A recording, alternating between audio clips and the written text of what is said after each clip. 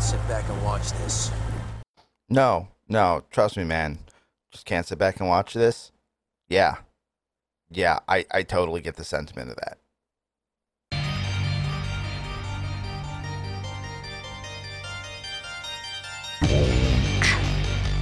Watch this film.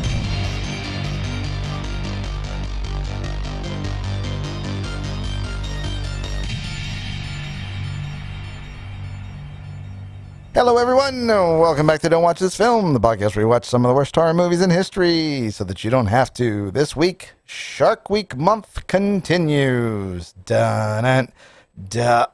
Oh. I am W. Adam Clark, and this week I am joined by Ali Alcatraz. Yes, Ali Alcatraz.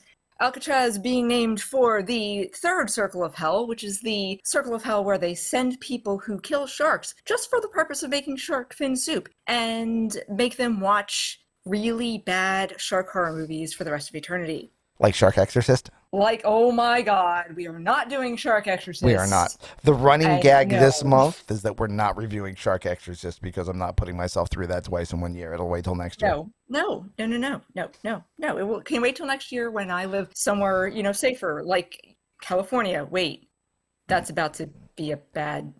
Yeah, no. Yeah, just live 50 miles. Yeah, maybe in Hollywood. Yeah. Someplace safe, like Hollywood. Yeah, just live No. 50 miles inland in California. Certainly you can't get attacked by sharks there. No, certainly not. Interesting you should say that, because this week we are reviewing none other than Sharknado, which does in fact take place in the vicinity of Hollywood, California. Yes. Yes. I'm not sure where else it takes place. I think probably in a deranged mind somewhere. But it takes place somewhere in some unrealistic, fantasy world, perhaps Dreamland or Nightmare Land of one of the writers or something. I mean, this is a weird one. And it's a weird one in part because like the rest of the franchise and also the rest of the profile for the writer, director, and producer for this are generally like super campy work that you know is parody. And in this case, they try to sell it straight, and you're like, do they know that this is really bad? I mean, I knew that they weren't serious, but yeah, you definitely get the impression that the actors and everything, the characters were quite serious. Yeah. I knew not to take it seriously, so I still found it funny. But but yeah, they made like 4 other movies in this franchise? There are 6 total Sharknado movies. Sharknadoes. There's also a spin-off that stars Ian Ziering as Finn Shepard called Lavalantula, which involves giant spiders rising out of volcanoes. Of course. I'm not kidding. And then his name isn't as much of a good joke anymore. Yeah. And then just to make sure they hit the zeitgeist square in the head with a ball peen hammer, there is also Zombie Tidal Wave. Yeah, I mean, I don't know whether this was an instant cult classic, but it certainly was an instant meme creator, as I literally even have a Sharknado bookmark from my library from last year during Shark Week. Yeah. So You can't talk about bad shark movies without visiting 2 franchises. Well, arguably 4, but if you talk to someone that doesn't watch horror movies, they will mention the Jaws sequels and the Sharknado series. Those are going to come up if you talk to anyone. So let's dive into, see what I did there, this one, and let's see what surfaces. All right. So, the movie synopsis. Here we go. So, it's present day, and by present day we mean about 2013. 2013, yep. Okay. So, the movie takes place in present day, or about present day. The movie begins out at sea with this lovely scene of the ocean and a tornado or waterspout going through the ocean, sucking up sharks. I'm not kidding. We then cut to another place nearby in the ocean where we are on a boat with a captain and a buyer arguing and bargaining over selling a catch. What's really funny in this scene is the captain specifically says, "We shouldn't be afraid of the sharks. They are the ones that should be afraid of us." Oh, this scene, After which promptly oh. both he and his buyer, and presumably everyone else on the boat, gets eaten. You don't see anyone else, but presumably there were other sailors on the boat. So then we cut to a beach scene where our hero, and we know he's the hero because he is a middle-aged white guy, goes out surfing with a young woman.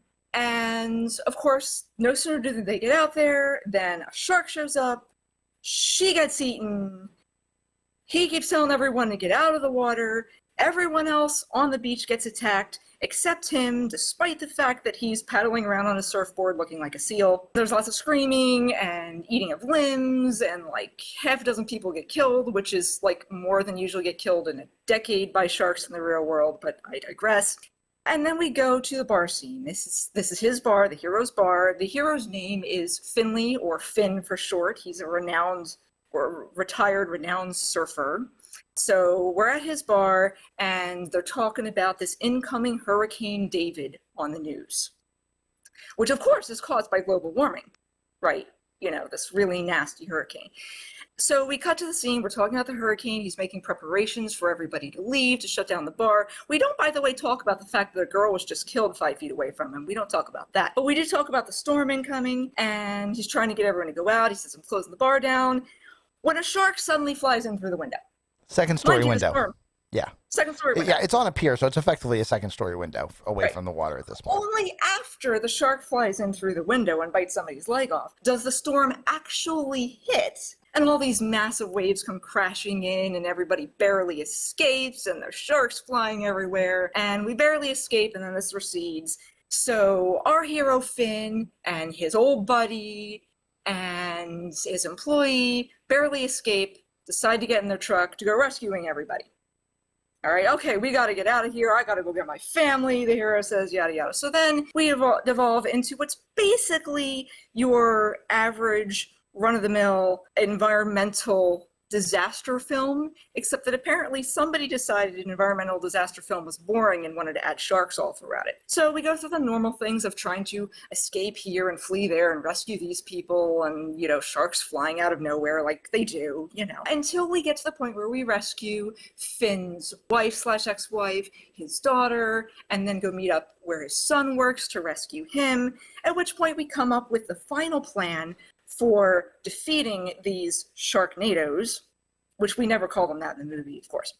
I'm actually kind of glad about that. I mean, yeah. I'm glad that something that wonderfully campy of a name that obviously had to be passed around a writer's room for a while to get something that wonderfully campy doesn't just pop out of somebody's mouth in the middle of a shot in the movie, because no, it doesn't. That always seems a little suspect to me. It doesn't, because, I mean, we don't actually do camp in the movie. The characters are taking this completely seriously the whole time, despite the unrealistic things happening in the movie that we'll get into later. We get to this point where we are coming up with the final plan for defeating these Sharknadoes. And the final plan, came up with by the hero's son, is to go up in a helicopter to approach the tornadoes and drop bombs on them to disrupt the hot and cold air and thus destroy the tornadoes from within. Because obviously this works. To be fair, it actually does. I don't know if it's used on water spouts, but I can tell you that it is a technique that is used on ground twisters. Yeah, but definitely with the kind of helicopter and homemade bombs that they had available. Oh, yeah, well, I mean obviously, you can do this with your home chemistry kit, obviously. Right. His son and his employee, Finn's son and employee, go up to enact this plan. They are mostly successful, except trying to do the last one, which is a little too big. It doesn't quite work, and she falls out of the helicopter right into the waiting, gaping mouth of a giant shark. Gulp. And the son makes an awkward crash landing, and then the father, of course, has to enact his buddy's backup plan. His buddy, of course, has long since been eaten by sharks, which, of course, is to drive a truck with a nitrous oxide tank into the last tornado with his buddy's homemade bomb, which looks suspiciously like something from The Watchmen. And hit the NOS tank to jump out of the truck, to blow up the last tornado, roll back just in time to grab a chainsaw to save his son from the giant shark that's come flying down to the ground. So he jumps into the shark's mouth, chainsaw first, dropping the shark. His son gets out of the way, everybody's crying, and then he cuts his way back out of the shark with the chainsaw, reaches back into the shark, and grabs his employee, who of course is still alive. And of course was in that exact shark And because of course was in that exact shark. out of 20,000 Because, sharks you know, in the pod, like you they do. both jumped into the same one. So then the tornadoes are destroyed, there are sharks flying everywhere, standard post-apocalyptic aftermath, everybody's happy, kissing each other despite all the shark blood everywhere, yada yada yada, happy ending. And Roll that, credits. roll credits. And that is the plot of, such as we call it, of Sharknado. Okay. So, a couple numbers on this one. The rating is TV-14 because this was made for TV by the Sci-Fi Channel. This was not a theatrical release. Genre, I'm going to put in horror comedy / parody. Technically, the first one isn't really parodical. The rest of the franchise is. It's parody, all right. The rest of the franchise most definitely is. So we're just going to lump them all together. The director is Anthony C. Ferrante, best known for, oddly enough, the Sharknado series and the movie Zombie Tidal Wave. The writer is Thunder Levin, best known for, aside from Sharknado, best known for Apocalypse Earth, Zombie Tidal Wave, and Mutant Vampire Zombies from the Hood, which I gotta go see that now. I don't know how I missed that one, but I gotta see that. Producers are David Michael Lott, best known for the Sharknado series, Zombie Overlord, and Triassic World. And Jeffrey Mark, who I wasn't able to find any further information of. They're both from, I believe, the Asylum. So this is an Asylum Films production. Not a surprise as it's Sci-Fi Channel direct, but, you know, there you go. The release date is July 11th, 2013. The budget was approximately $1 million. Exact numbers not known, but give or take, that's what's been reported. Well, I mean, those sharks don't work for free, you know. And when you got 20,000 of them, I mean, at Union I mean, rate, that that's builds up it does. quite a budget there. Yeah. No, Especially those hammerheads. They're very demanding. it's understandable. Well, prima donnas. Yeah. The box office gross there isn't one because there wasn't a box office. Runtime is 1 hour and 26 minutes, which is kind of baffling, and I'll get into why that was baffling to me in a second. I really don't understand why this wasn't 121 and done. I guess maybe for TV, 126 works a lot better, but I'm just confused. Anyway, Rotten Tomatoes gives it a critical score of 74, which I was surprised to see. I didn't think it would rate that high. Wow. It must have that's high. barely squeaked by with a ton of 3 stars and like 65% scores. Right. Audience score is only 33%, which, again, I thought is kind of low. I expected it would be a little bit higher than that. I would have thought so too. IMDb gives it an aggregate score of 3.3. The movie stars Ian Ziering as Finn Shepard, best known as Daniel Cassidy in 2019 Swamp Thing series, the voice of Vinny in Biker Mice from Mars, and Steve Sanders in Beverly Hills 90210. Tara Reid plays April Wexler, his ex-wife, who was Vicky in American Pie, Bunny Lebowski in The Big Lebowski, and Gwen Pearson in Van Wilder. The get of the film, if you want to call it that, is John Hurd as George, who was Peter McAllister in the Home Alone franchise, and Paul in Big in 1988. Cassandra Serbo as Nova, who's best known as Vanessa in The Grand Hotel in 2019, or in Truth or Dare as Alex Kolshius in 2017. Jason Simmons plays Finn's son. He was Logan Fowler in Baywatch and Victor in 1998's Frankenstein Reborn. So, several decades worth of TV experience from the actors. A decent spate of direct-to-video style schlock horror movies from the early 2000s from the writer, director, and producers. Sci-Fi Channel at arguably its zenith. And the movie we get is Sharknado. So, Allie, what went wrong? Science! Science! Definitely going to go with science. I mean, okay, not just science. As we all know that, Adam, you are a fan of hard science in your sci-fi. Whenever I can. You are a fan of good writing. You are a fan of continuity. So I'm not surprised you didn't care that much for this film, because this film had None of it. None of that. Nothing whatsoever. The science, particularly, I mean, I found it hilarious how bad the science was. I lost track of how many times I said, because that's definitely how that works. Well, I mean, here's the weird thing about the science in this movie. I'm not going to call this hard sci-fi, because far the F from it, right? However, everything here is 3 steps removed from fact. Right. Like, it's got just enough plausible deniability for your average horror fan audience like to go, yeah, sure, yeah, we'll go with that. like sharking boats do sometimes have sharks that come up on decks and can cause injury. That's the thing that happens during big storms, especially when they're too close to a pod. However, the huge number of sharks that land on land things after being picked up by a tornado. Right. Well, but that's the Land thing on is land. water spouts can actually pick up sharks.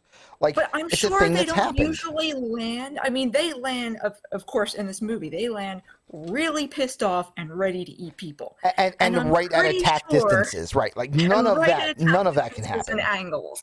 And I really feel like in a real situation, that shark itself is either dead or disoriented enough to not be that big a risk, other than a crushing risk, when it gets thrown out of that tornado.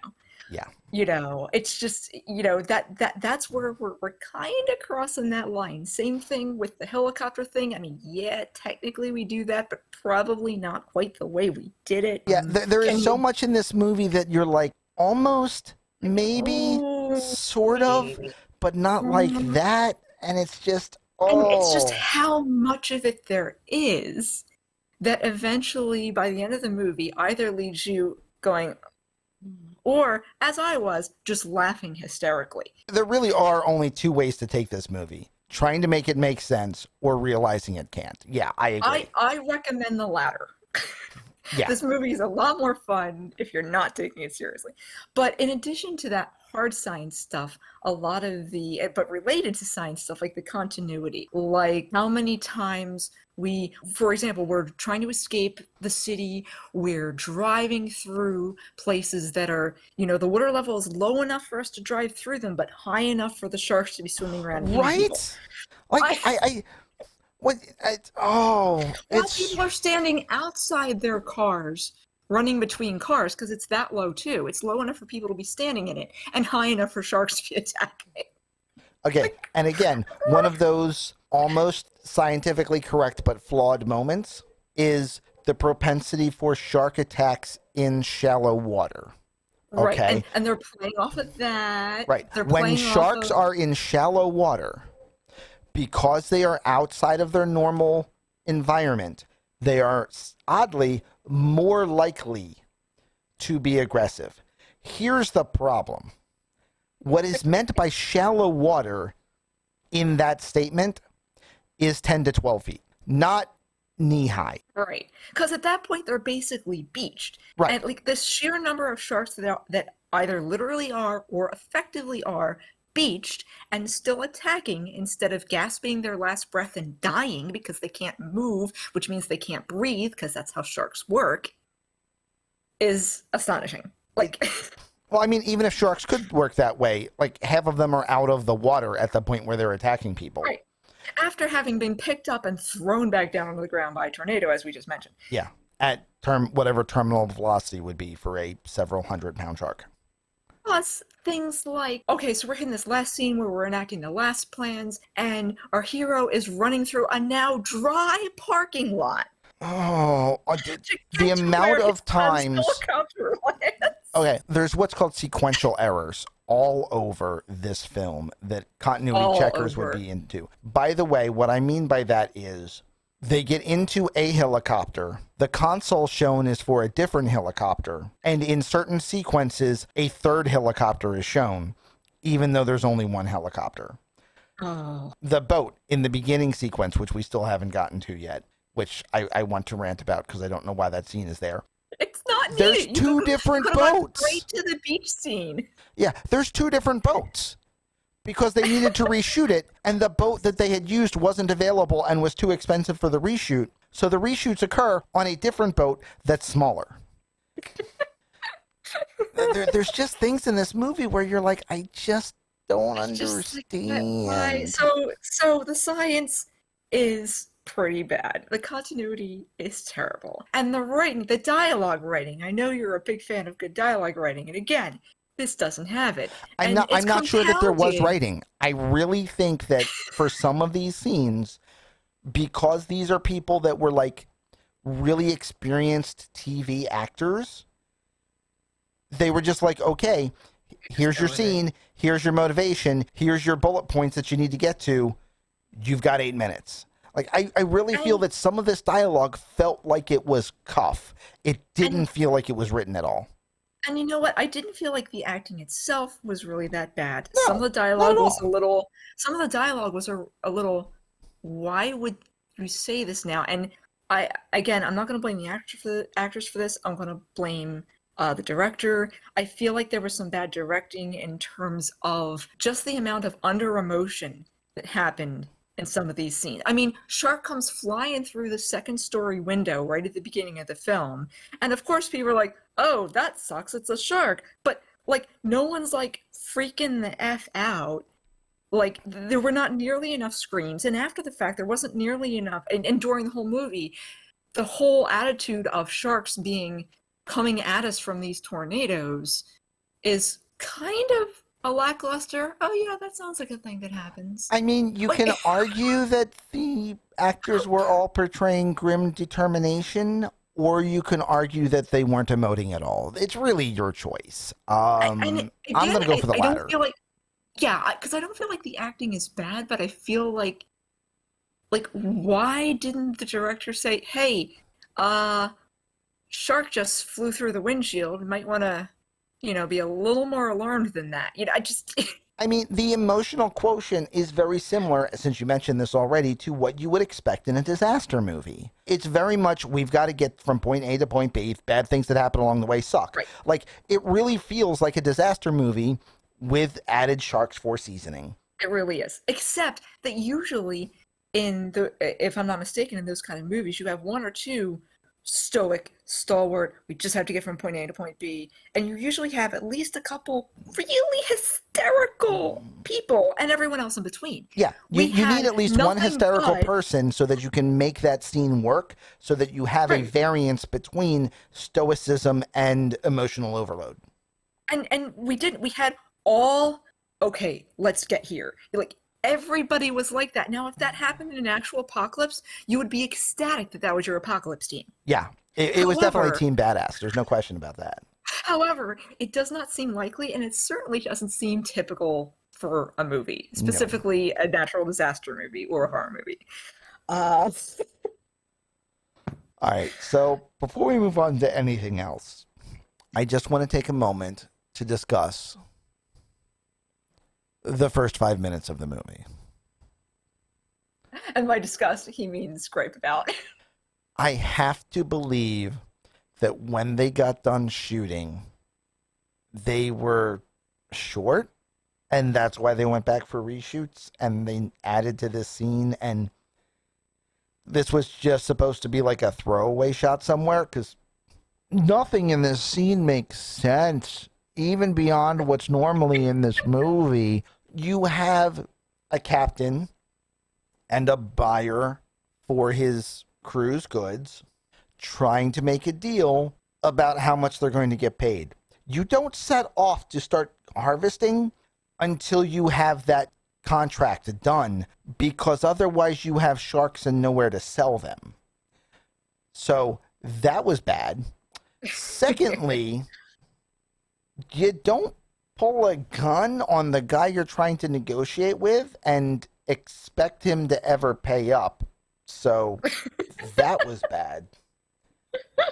Third, the guy that got a gun pulled on him at the end of the scene before he dies, spoilers, tells the captain, I'm keeping the money, the cargo, and taking your boat. Where? There's no more crew. They've all been eaten by sharks. You arguably have not demonstrated that you know how to sail a boat. You called the captain of the boat Mister, so likely you don't have a ton of individual maritime experience. And where you gonna go exactly? And what? That's not. None of this deal makes any sense. And this is 6 minutes that I can't justify why it's in the movie. Aside this is from how the you fact they needed to start get to a the specific movie. amount of time, and this is how you start the movie. And everything that's in this scene that you are fed information-wise, you are fed again by a news reporter immediately 5 minutes later. after the credits. Yeah. Immediately You after, maybe even absolutely- during. You absolutely didn't need this scene. Nothing in this scene needed to happen. Like, okay, there's that shot about the tornado picking up the sharks in the ocean. Keep that. That's That you fine. maybe could have kept during the credits or something, during Exactly. the opening, you know, or something. But the rest of it, like, did you just do that to have a buffer scene? Did those I two mean- guys put up a lot of money, so you had to put them in the movie somewhere? Like, I don't understand why this scene exists. You can remove this scene entirely. Nothing is missed from the movie. No plot point escapes without being notified. You don't know what company the guy works for. You never hear about the boat. It's like I kept waiting for it to be, Come back around to that. Or... yeah, I kept waiting for it to be Chekhov's shark boat, and it wasn't. And it wasn't. It was With the just exception of that one line. Yeah, we shouldn't be afraid of the sharks. You know, like, he did his own death foreshadowing 30 seconds in advance, but it didn't tie to anything else, so what did it matter? Right. I mean, oh, I mean, like, you absolutely didn't need it. I mean, there's no conceivable reason you couldn't simply start with a beach scene for a shark movie. I mean- People expect it. They know it's coming. Like, the it only works. thing I can think of is that this had to be an homage to something, and I just missed it. It's the only thing that comes to mind is this had to be an homage, and I missed it, and I don't know what it is. The only other argument I could make, and even I admit it's a really weak one, is in the news program we're talking about, you know, the severe storm being caused by global warming. I wonder if we're meant to infer that the element of the sharks coming back out of the tornadoes very angry and ready to eat people has something to do with people hunting them down to make shark fin soup out of them. That seems like quite the stretch, but that's the only other thing I But can now think you need of. some hive sentience for your sharks And that's clearly not we don't- touched I mean, on. Clearly, thank God, these don't seem like any kind of intelligent sharks or anything like that. They're just sharks Right. that are very good at angling their body to come back out of a tornado with their mouth ready to chomp down I on mean, somebody. to be fair, sharks are pretty aerodynamically designed, so. I mean, they're pretty talented, and And the again, good like news this is is it- what I mean by this movie takes things that almost scientifically work almost. and then just take them to the nth degree so that they're laughable. Like, Yeah. this is like I kind of want to make this comparison, but I kind of don't because I respect the person that I'm about to make the comparison of. This is you like need to associate it with this. right, and I'm like I don't know that he wants to be associated with this. I'm sure I'm not the first person to say this though, but this is like a 21st century Roger Corman film. It's done on the smallest budget you can do. Some of the effects are really hokey, and you're like, it's a different helicopter. Don't worry. Just go Don't worry with about it. It's a different boat. Don't worry. Just go with it. There's a throwaway intro scene. Don't worry. Just go with it. Like, this screams Roger Corman, Okay. but I like Roger Corman movies. Right. And like it's so hard to say that this is like on par with like it duplicates a lot of that Corman-esque kind of thing, but not with his flair. Right. I mean, like, I guess you could say it's very similar to some of his movies that were a little bit dry, like late 70s, early 80s kind of stuff. But, I mean, it's just... But there's nothing dry about this movie. I mean, it's about a bunch of Sharknadoes. Yeah. I mean, it's water, water, water everywhere, and So, I mean... I don't know. Sharks flying out everywhere. Of course, everything that has gasoline on it blows up, because of course it does. Because you know. gasoline is highly combustible. Always explodes everything. I'm like, oh, that has gas in it. You better run. It's going to blow up. The last three things did.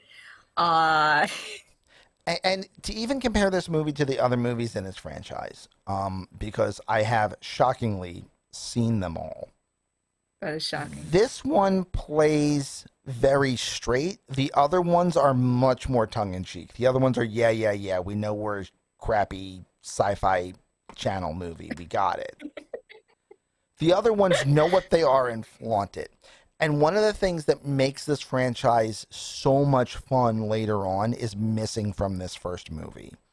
And that is cameos. Cameos. The rest of the franchise has these great B-list actor cameos, like Fabio, for example. And Nice. Who, of course, is a surfer, right?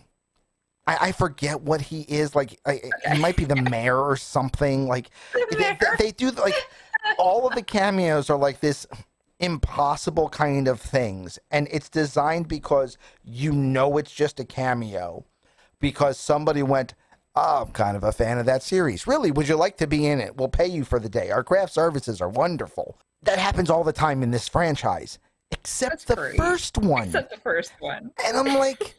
I had forgotten that there weren't, like, there's no Adam West moment in the first one. I had forgotten that nothing. you don't... I didn't recognize... Yeah, I had forgotten you don't get any of that. I mean, John Hurd is kinda, maybe, their cameo, but he's actually got a bit of a role. It's not just a blink and you'll miss it. Yeah. So one of the things that this series does so this stool. One of the things that this series does so well later on isn't present in the first movie. So it's like, out of the franchise, out of all the Sharknadoes, I would have to say that one is the least Sharknado-y of the series. Of the Sharknadoes. Yeah. Now, all that being said, I want to clarify that there are a lot of things in this movie that are not bothersome, like the film quality, the sound work quality, even the acting quality, aside from those kinds of dialogue things we mentioned. You know, it's not hard to watch as a film. No. I mean, the pre-production, the post-production, the cinematography, the audio, everything is good. Everything is film quality, it's studio quality. Yeah. So I just want to make that clear for anyone who might be thinking these are really horrible rubber sharks. Well, any shark's going to look rubbery because they kind of look rubbery, but they're not bad, you know, it's not bad sharks and bad graphics. One or two of the explosions were a little okay, but mostly, for the most part, not distractingly bad in all those respects. Also, I know you're not a marine biologist, but I'm right with my assumption that in a pod of sharks, first off, never 20,000 in a pod. Second off, pods don't intermix species, right? Like would get. They do address that in the movie, that it's picking up sharks not even from just our local beaches, but seemingly from, you know, all across the ocean. There's something in the script somewhere about that. There's a reason you're seeing different sharks. I'll take your word for it. Again, weak, but I definitely remember someone saying that, you wouldn't have mixed species. You know, they had to throw in the obligatory hammerhead, again, driving up the budget costs. Those guys don't work cheap. They really don't. They do Ever not. since they got that moment in Star Wars, yeah, totally don't work cheap. But they do address that at one point in the script. But even still, again, it just falls into that category of stretching the science, just stretching it just a little bit. Yeah. Okay. So, Also, as a final point, we already addressed the mathematical improbability of our lead and one of our supporting actors both winding up in the same shark and not being dead from a multitude of Yeah. reasons. Either her already being dead, the shark not biting them at any point and swallowing both of them all them whole. both whole. The The fact that he didn't accidentally, cut her apart with the chainsaw when he was flying through the shark. the fact that Completely somehow missed he was able to make sure and identify from within the gullet of a shark that she was who she was. The Yeah. fact that he managed to get her out. I'm just going to point out, she goes into the shark at 1 hour, 17 minutes, 50 seconds. Yes, I You checked. clocked it. And she is cut out of the shark at 1 hour, 23 minutes, 40 seconds. 5 minutes, 50 seconds. We're not even going that's to some serious breath holding there. we're not even going to address the fact that she didn't have a solid breath going into the shark because she was screaming because she was falling out of a helicopter. We're Right. not going to address the fact of what stomach acid would do to a body for 6 minutes. Oh. We're just going to discuss anoxic brain injury, also known as ABI, is a common consequence of oxygen deprivation caused by drowning or limited environment and can cause severe neurological damage in people who survive. When the brain is deprived of oxygen in an ABI scenario, brain cells can begin to die within 5 minutes. But it took a little longer than that. Nope. Okay. And from what I've seen from the rest of the franchise, there is, like, she doesn't even suffer a concussion syndrome. Like, there is no side the character effects. comes back. Okay. Oh yeah, she does. So there was room for them to go with permanent brain damage, but no. No, just super heroic stuff, and that's where we are. Also, nobody had like ongoing trauma or anything like that from seeing half of Hollywood eaten. Well, I by mean, they sharks. start to have a little bit of trauma, but it's amazing how quickly that Okay. trauma has to go away when this just becomes a thing that happens every week.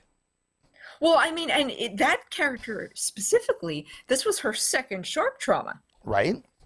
Like, I mean, we get into this in the movie that, this was her second experience with everyone around her getting eaten by sharks, and that's why she hates them so much. Did you notice the scene in the bar where she's waitressing?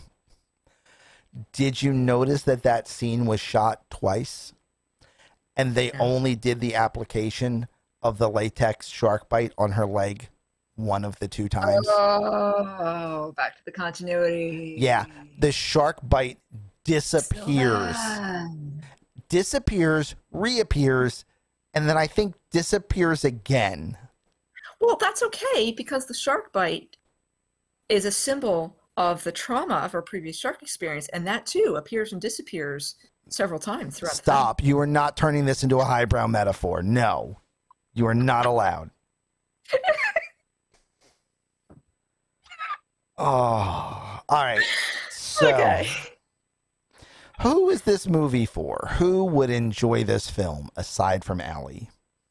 Who would enjoy this film? I would have to go with people who actually like to laugh at their horror movies. People who like to laugh at how stupid their horror movies are. Yeah, like if you're a fan of bad horror and you know it kind of films, Yes. this is the franchise. This is so schlocky. Yes. Oh, it's 'Cause so it's schlocky. definitely got that, I guess you'd call it guilty pleasure quality of if you like your horror movies bad and you know it, yeah, I think you'd probably enjoy this film. And for me, this film is just in a weird place because I love schlocky movies.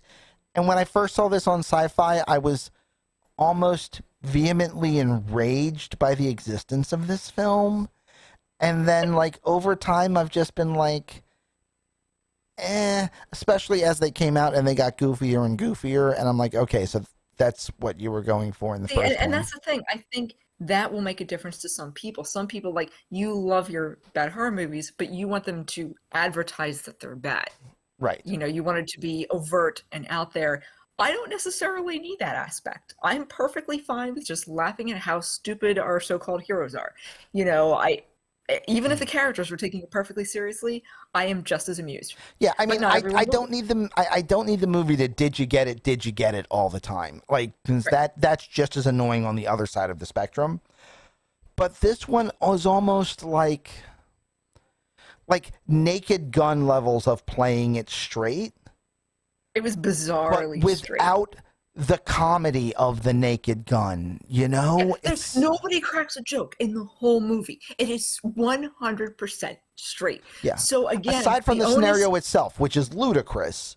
Right, but the characters are 100% straight. No jokes are cracked. There's maybe like one really bad. They don't even think it's funny at the time, you know. But really, nobody cracks a joke. No one's making light of it. No one calls it a Sharknado. Nothing like that. The characters are 100% straight, and it is up to the audience to choose to not take it seriously and therefore laugh at it. Yeah. So if you can make that conscious decision, you might enjoy it. But if you can't, if you need them to hand that to you, maybe not so much. Right. Also, if you're a fan of just shark horror, or as we called it last week, sharrer films in general, and want one that's not in the top of the barrel, but also not down at the bottom either, oddly. You're just anything with sharks in it is good. If you're anything with sharks in it is good, I have a shark exorcist to convince you otherwise. No. No, to be Um, fair, there's not much of sharks in Shark Exorcist in the parts I saw. that is true. This That is true. this movie, Sharknado, at least has like hundreds of sharks. Yes. If you just want to see more and more sharks, and look, there's a shark, you kind of like picking pictures out of clouds. You know, there's one, there's a hammerhead, there's a great white, there's a tiger shark. You know, like, I mean, if you want to play that game, if you're amused by seeing sharks, if you're a fan of all things sharks, this probably wouldn't turn you off. Yeah. Okay. So, at DWTF, we use a rather unique scoring system, lovingly known as the DWTF-meter. On the DWTF-meter, every film scores a 1, because, let's face it, the name of the podcast is Don't Watch This Film. The important thing is, 1 out of what? A 1 out of 1 is a lost classic that everyone needs to see, and everyone should have in their collection. A 1 out of 2 is a great movie that is tragically flawed. All the way down to a 1 out of 10, which is a movie that even after we watch for free, we want our money back. So, Allie, would you like to go first or second with your review? I will let you go first so that I have more time to have my opinion properly influenced by your movie reviewing expertise. Fair enough. Okay. As I said, this is a movie that exists in kind of a weird place. If you had asked me in 2013 what I thought this movie was, I would probably have said a 1 out of 8. Again, the acting is fine. The production is fine. The movie itself is not fine. I would probably have given it a 1 out of 8. And as the franchise has gone on and kind of endeared itself a little bit, knowing what I know about the rest of the franchise and the fact that it goes 100% camp later on, somewhere around Sharknado 4 or 5, it's given up any facet of anything but campiness. At that point, the franchise is much higher rated on my list, so since this is where it started, it gets a little bit of a pass. I'm going to overall give it a 1 out of 5. I mean, it comes dangerously close, skirting the line with the cardinal sin of filmmaking, which is being boring. However, it's not quite boring, and you can make the argument that some of the pacing is a little bit off because it was shot for TV and it was running in between commercial breaks, so it does a lot of start-stop kind of stuff that is a necessity of TV movies. I give it a 1 out of 5. If you haven't Okay. seen it, watch it once because it's not the worst shark movie you could watch.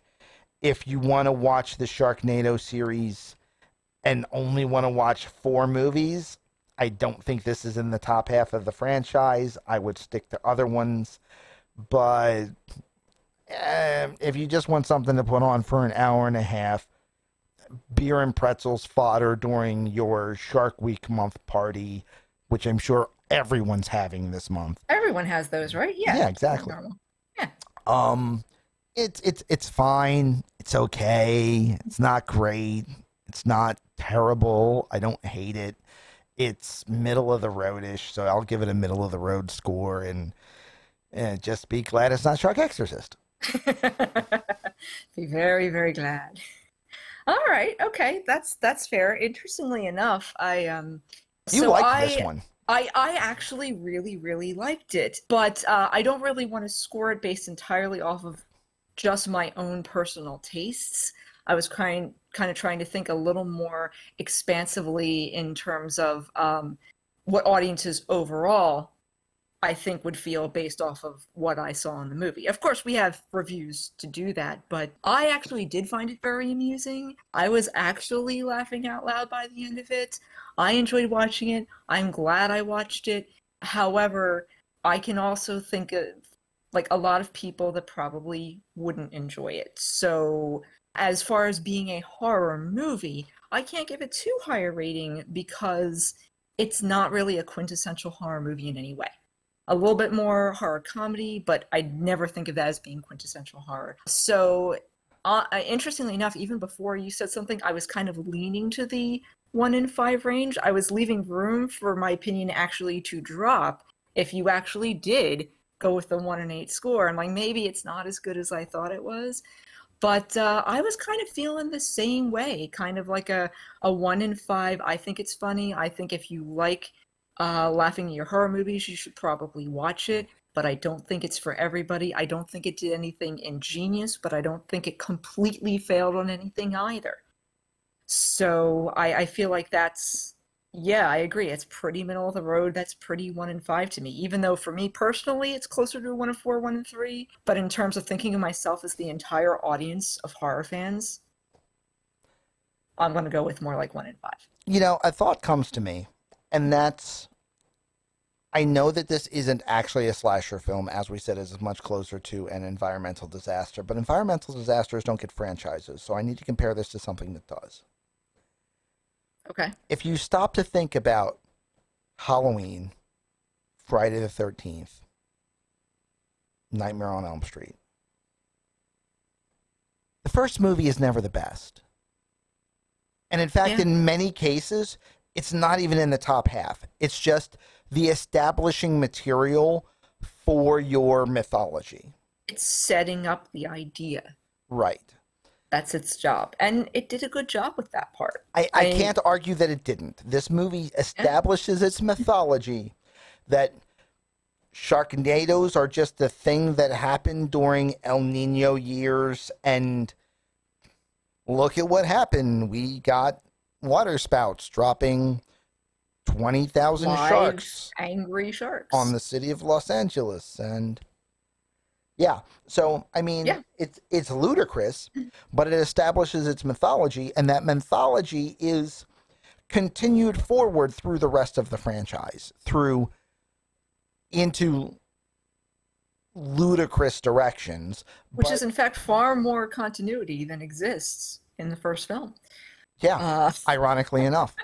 Ironically enough. But yeah, so I mean, I think it also deserves a little bit of credit for that. This is a anchor point Right. that going forward establishes the rules for the franchise and allows the franchise to have a playground to play in.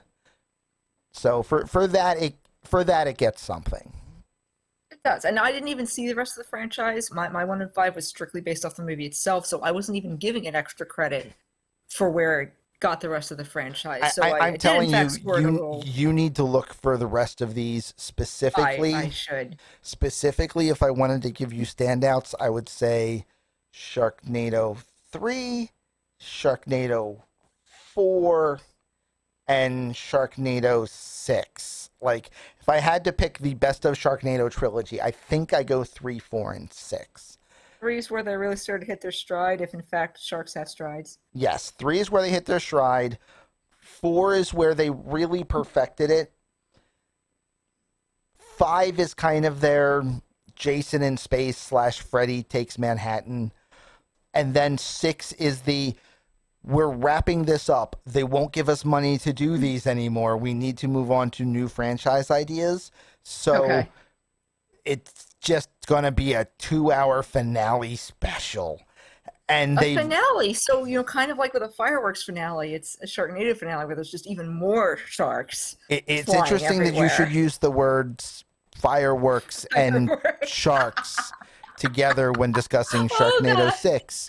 I won't say anything more than that, but yeah, it's just go watch it. just enjoy. Yay! All right, so that has been our review of Sharknado 2013. This has been made possible by our Patreon.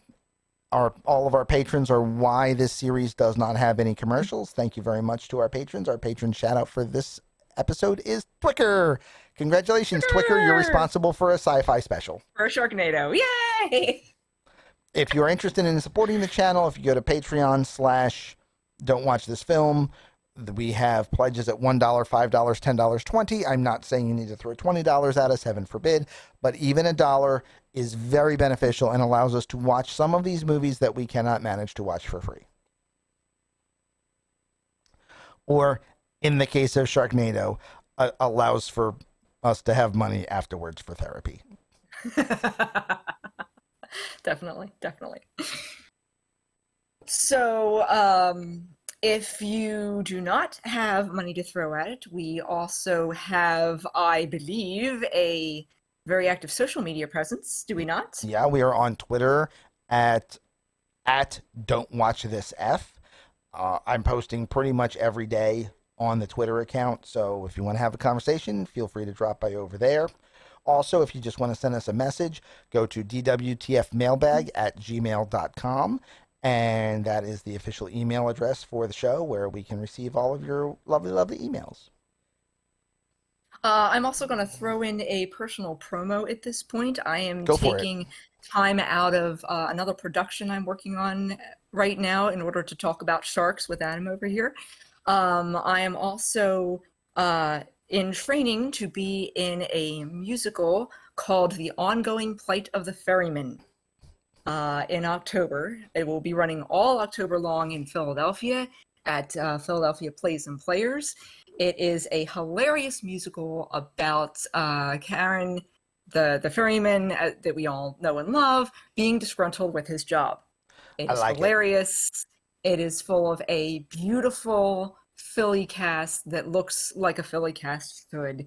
And we have a Facebook page, which you can look up by The Ongoing Plight of the Ferryman. Also, they have the URL www.facebook.com/Topaferryman, so TOPOFERRYMAN. So if you would like to come take a look, if you're in the Philadelphia area and would like to come take a look at that, possibly come to the show, we're going to have performances one Friday, 2 Saturday, 1 Sunday, all October long, plus with optional little special parties afterwards and whatnot. It's a blast. I'm laughing hysterically at practice. It's going to be a lot of fun. And, it is, goofier even than a lot of the movies you review here, but much funnier and much better done. Yay. All right. So, we have handled Jaws. We have handled the Sharknado. And while the Sharknado had many, many heads of sharks, they, in fact, were all one-headed sharks. Oh, boy. Which means our next movie is one step beyond them. Oh, my goodness. That there for now. Oh, boy. Until next week, I have been W. Adam Shark. And I am Ali Alcatraz. Whatever you do, keep an eye on the weather reports. Make sure not to run yourself into any sharknadoes. And keep yourself safe so that we can see you next week on... Don't watch this film.